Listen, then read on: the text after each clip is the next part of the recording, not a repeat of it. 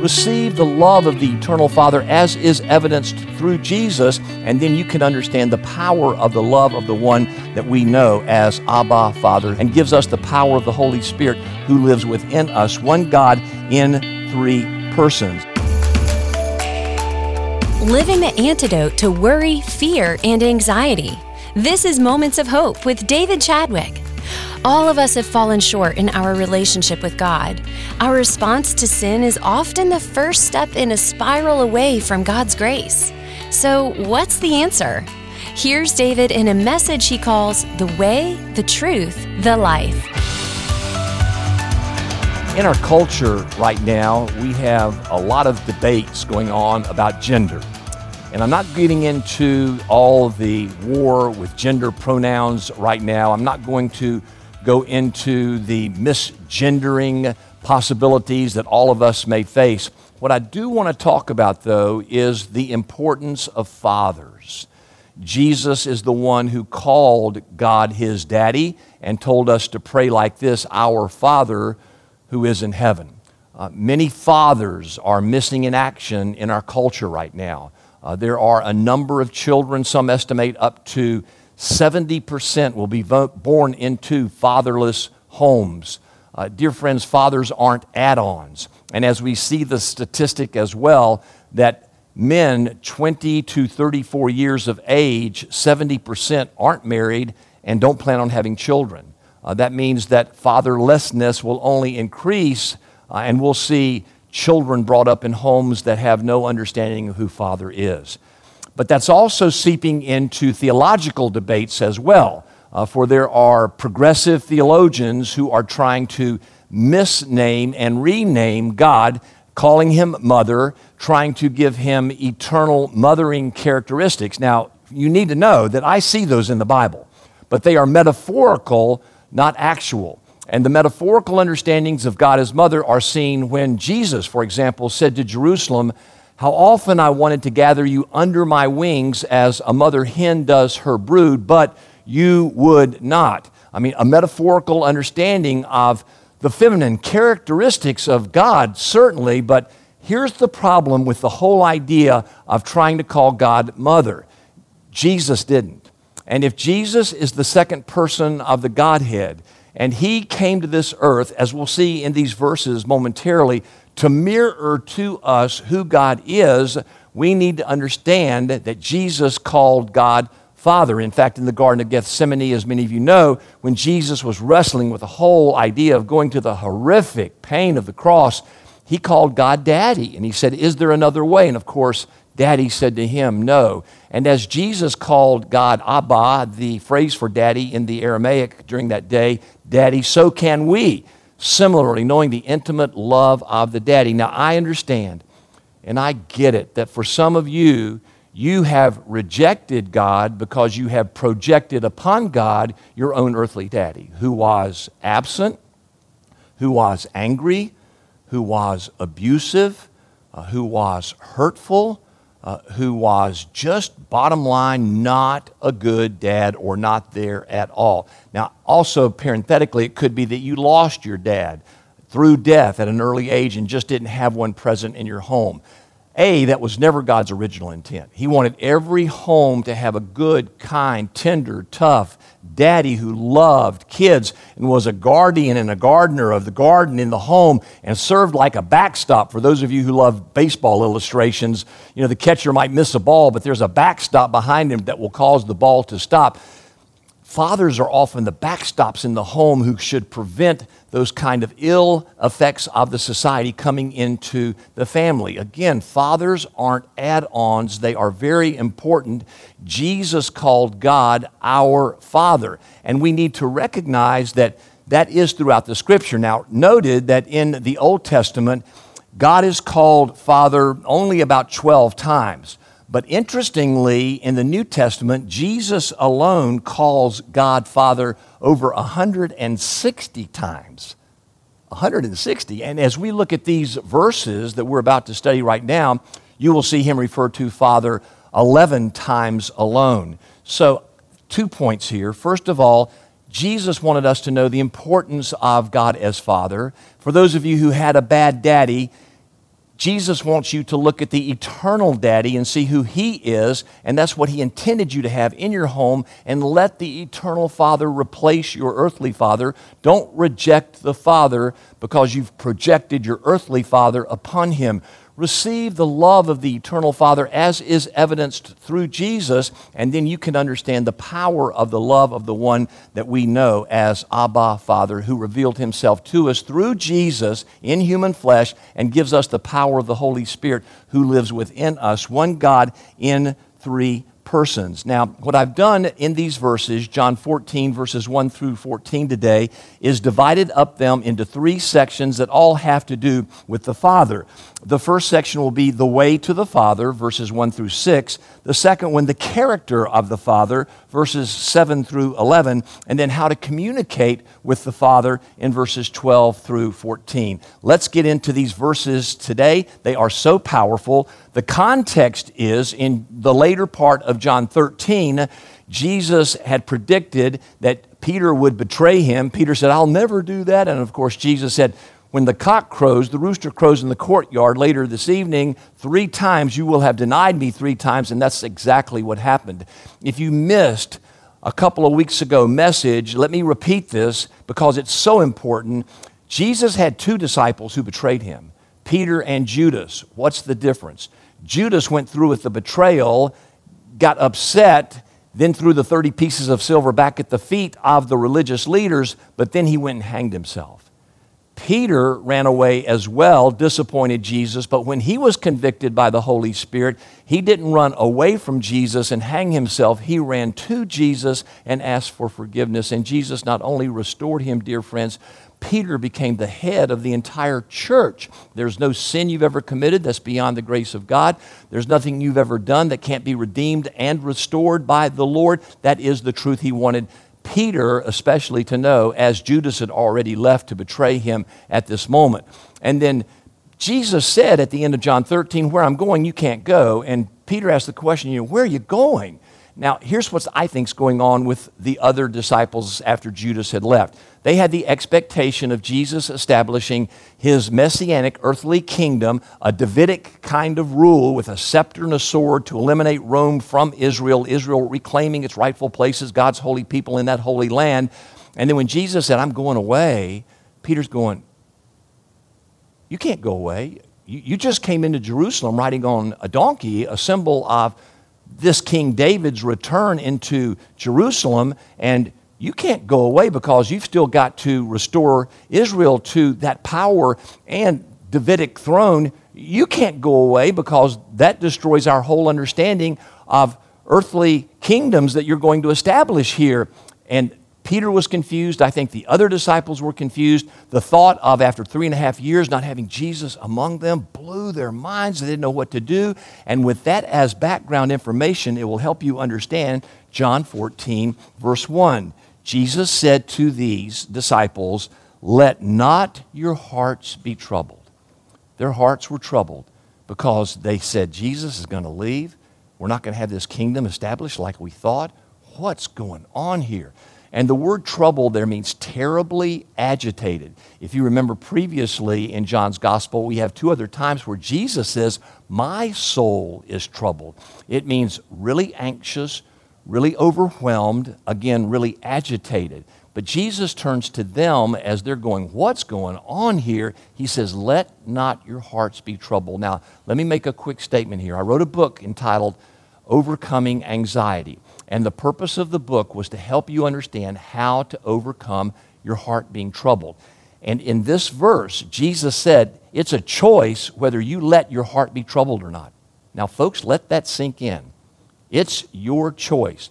You can either let your brain focus on the problem or focus on the Lord of the universe who's bigger than any problem you'll ever face. Paul said in Romans 12:2, "Be transformed by the renewal of your mind." In 2 Corinthians 10, Paul said, "Take every thought captive." You are what you think. Whatever thoughts you let into your mind, that's what you eventually become. Those thoughts become feelings, and those feelings become actions. And you've got to control your thought life. But Jesus here clearly says you can. You can choose not to let your heart be agitated, overcome with anxiety. And my book is all about 12 practical steps that you can take to overcome anxiety. And we'll make that available to you free of charge. I don't make a penny off of them. I donated all my proceeds before the book was written to charities, to missions work. I don't care about making money through books. I do care that you read them, study them, and understand the truths that are there. And in that book, I try to encapsulate John 14:1. Let not your heart be troubled. It is your choice. Be transformed by controlling your thought life. And that's what Jesus is saying here. And he continues, believe in God. Now, if you know the Greek, you know the tense of this is a command. You absolutely, completely believe in God. Then he goes on to say, believe also in me. A command. Again, you put your mind, your thought life, your whole life into my hands. You give me complete control of your life. Believe in me. Believe in the Father in heaven. We're in sovereign control over every area of your life. When you get troubled, when you get anxious, when you get overcome by all the problems surrounding you, whether it's COVID or race riots or all the other problems in our culture and country, you give those thoughts to me and you choose to believe, trust in me. That is the antidote to fear, dear friends, faith in God and Jesus. It is that simple. Is it hard to live out? Absolutely. Is it a battle for your mind? Absolutely. But you can win it. You don't have to let worry, fear, and anxiety overcome your heart. Don't let your heart be troubled. Believe in God. Believe also in me. Then John continues with Jesus' words, in my Father's house are many rooms.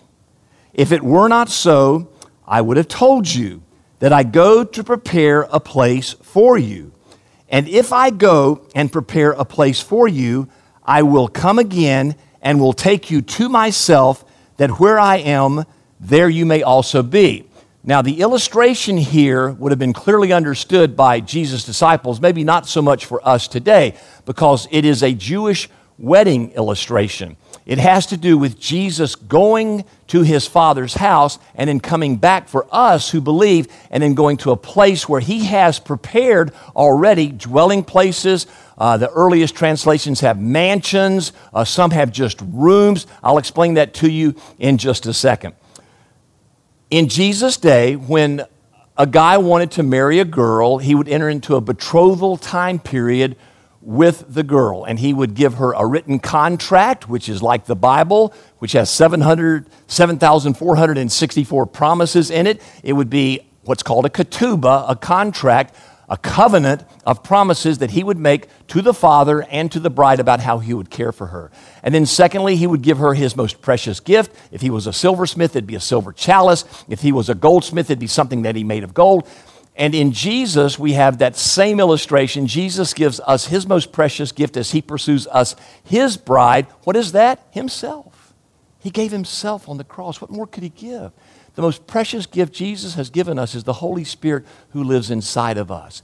And then the bridegroom would say to the father and the bride, I'm going to leave now, and I'm going to enter into this betrothal time period with you, usually about a year, and I'm going to go back to my Father's house. And there, I'm going to build on a room to my Father's house, just like my father did for my mother, and I'll come back and get you. But I can't come back and get you until my Father says the completion of that room has happened. Because only my Father knows all the necessary requirements structurally and everything else for that room to be available. And doesn't that make some sense too? Jesus said, no one knows the day or the hour that I'm coming back to get my bride. Only my Father in heaven knows. Matthew 24:36. So Jesus knew that that illustration was in their minds when he taught this. And he said, where am I going? To answer Peter's question. I'm going to my Father's house. And there, I'm going to build on some rooms for all of you. And when they are completed, my daddy in heaven will say, go get your bride. Go get your bride. And in that day that the bridegroom would come back, most often unexpected, a lot at midnight, along with his best friend. A shofar would be blown, a trumpet would be blown, and he would go get his bride. And her job was just to be ready, to put a lampstand in the window that's always filled with oil, the light burning brightly to say to her beloved, I'm ready whenever you come back. And that for us is our position as we wait for Jesus to return. We're saying to him, I'm ready. Anytime my light, the oil of the Holy Spirit is in my heart, anytime you want to come back is fine with me. Only the Father knows. I don't know. I'm not going to predict the day or the hour. You told me not to do that, but I'm going to live in the absolute conviction you're coming back any day now, and I just can't wait for that day to occur. Now, interestingly, in Revelation 21, John talks about the new Jerusalem that is in heaven that's going to be our eternal home. It's talked about in the number of cubits in a square cube. Just bottom line, it is so large that if you took 1/4 of the city of the New Jerusalem as described in Revelation 21, 20 billion people could live there. And that would leave the other 3/4 of the city for parks and fun kind of stuff where we're going to live. And then if you look at the 20 billion just in that 1/4, that means that all of us are going to have somewhere around 75 acres each. And we're going to have a dwelling place that exists there. Now, again, in the early manuscripts of trying to describe what that word for dwelling places meant. In the early King James Version, you have mansions. I'm sure some of you have heard that. They were just trying to describe what they thought was the right word for a beautiful, magnificent dwelling place. All I know to tell you is in years past, we just tried to find homes. Over the last 20 years, we now have custom homes, people who customize and make homes exactly the way the builder wants them to be, and the person who's building the home for the buyer.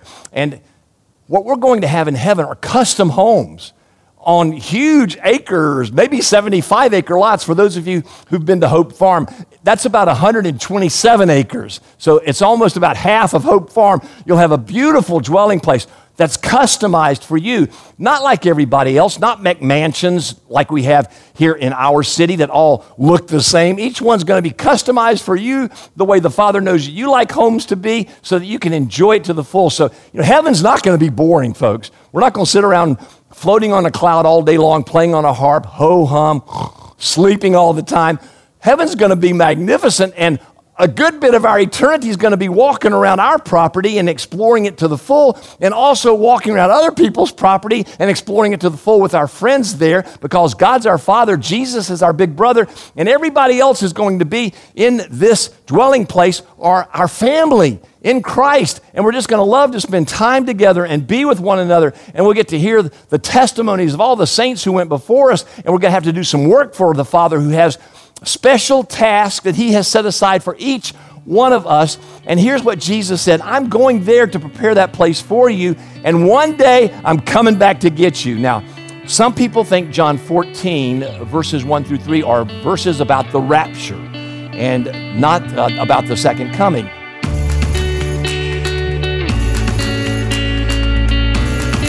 You're listening to Moments of Hope with David Chadwick. Thanks for listening. Coming up, David joins me in the studio with insights on the issue of privilege. We'll be right back. Hi, I'm Tony Marciano, President and CEO of Charlotte Rescue Mission. Let me ask you a question. What do you do when you stand at the intersection of homelessness and addiction? Let me put you in that person's shoes for just a second. What is it that you really need? You've probably been one of the individuals who stood at the end of the interstate ramp, holding a sign that said, "Hungry, will work for food." But you never used the money for food. You bought booze and drugs with it. And most likely, you hate your life. Your addiction has stolen every aspect of hope. You want to be part of the fabric of society, but every morning, your addiction screams and you surrender to it.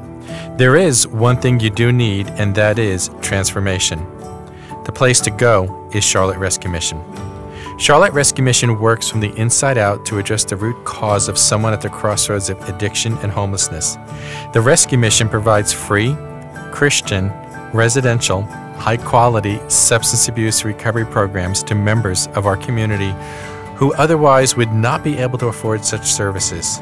With a passion for holistic transformation and a love for Christ, the mission's 120-day program has transformed the lives of thousands of men and women in our community. Charlotte Rescue Mission is grateful for the financial partnership of Moments of Hope Church.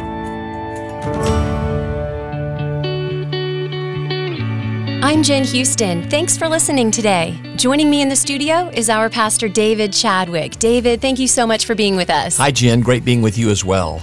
Well, in this morning's Moment of Hope, you talked about how privilege and blessings come with responsibilities. I'd love to hear more about this. Well, let's start by addressing a subject that's in our culture today, and that is privilege. In some places, the idea of privilege is being despairing. It is looked down upon because you have something that I don't have, and you're trying to keep me from getting that. Well, the truth is, in the Bible, there are some people that are more privileged than other people. Jesus made that clear in the parable of the talents, for example. There are some people who have 10 talents. There are some people who have 5 talents. There are some people who have 2 talents.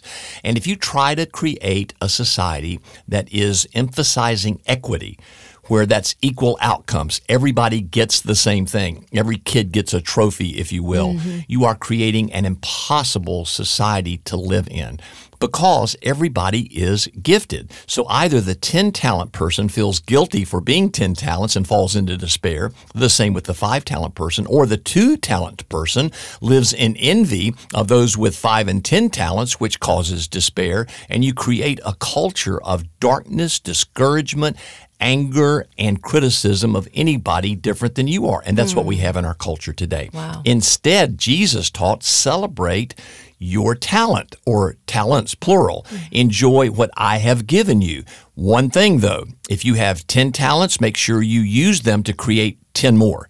If you have 5 talents, use them to create 5 more. If you have only 2 talents, don't bury them. Don't you become despairing and criticize other people, because I'll come to you and I'll say, you lazy and slothful servant. If you only have 2, celebrate the 2, but use that to get 2 more. And then in the long run, what you want to do is create a society where everybody's using their giftedness to the full, and the one who has 10 talents, who creates 10 talents more, that person has created jobs and opportunities and blessings for other people in the culture as well. And Jesus seems to indicate that in heaven, those who were faithful with their 10 talents here, 5 talents here, or 2 talents here, they're going to have a responsibility in heaven with eternal rewards for how they've used their talents here. So Paul talks about in Romans 14:12 how all of us will be held accountable for what we've been given one day in heaven. So use your gifts to the full, and when you have a privilege of extra giftedness, just make sure you understand the responsibility of using that talent, not to hoard for yourself, but expand and grow other opportunities for other people. I think this is brilliant, and one of my favorite characters in the Bible who lives this out, kind of fails, is Joseph. Yeah. In his immaturity, he took that favoritism and he kind of held it up in front of his brothers. But look, in the end of the story, God had a purpose for the favor on his life to bless his family and that whole region. Yeah, you use what God has given you for his purposes. You yield in humility for his glory, and then he'll exalt you to the place of prime minister like he did Joseph, taking him from the pit to the prison to be the prime minister over all of Egypt. And that's what God wants for all of us as well. With every privilege, there's a responsibility. Use your privileges well to serve others. What a hopeful word for us today. Thank you so much, David. Yeah, thank you, Jen, and all you listeners. If you'd like to receive from me a daily written moment of hope, please go to momentsofhopechurch.org. From my heart to yours, free of charge, arriving in your mailbox every morning at 7 a.m. to give your day a moment of hope. This has been Moments of Hope with David Chadwick, Senior Pastor of Moments of Hope Church. We would love to have you join us for worship this Sunday morning. We meet at Providence Day School, located at 5800 Sardis Road in South Charlotte at 10 a.m. You can find more information on our website, momentsofhopechurch.org. Again, come join us this Sunday morning at 10 a.m. at Providence Day School, located at 5800 Sardis Road in South Charlotte. Our web address is momentsofhopechurch.org. For David and the entire Moments of Hope Church staff, this is Jen Houston, hoping you have a great weekend.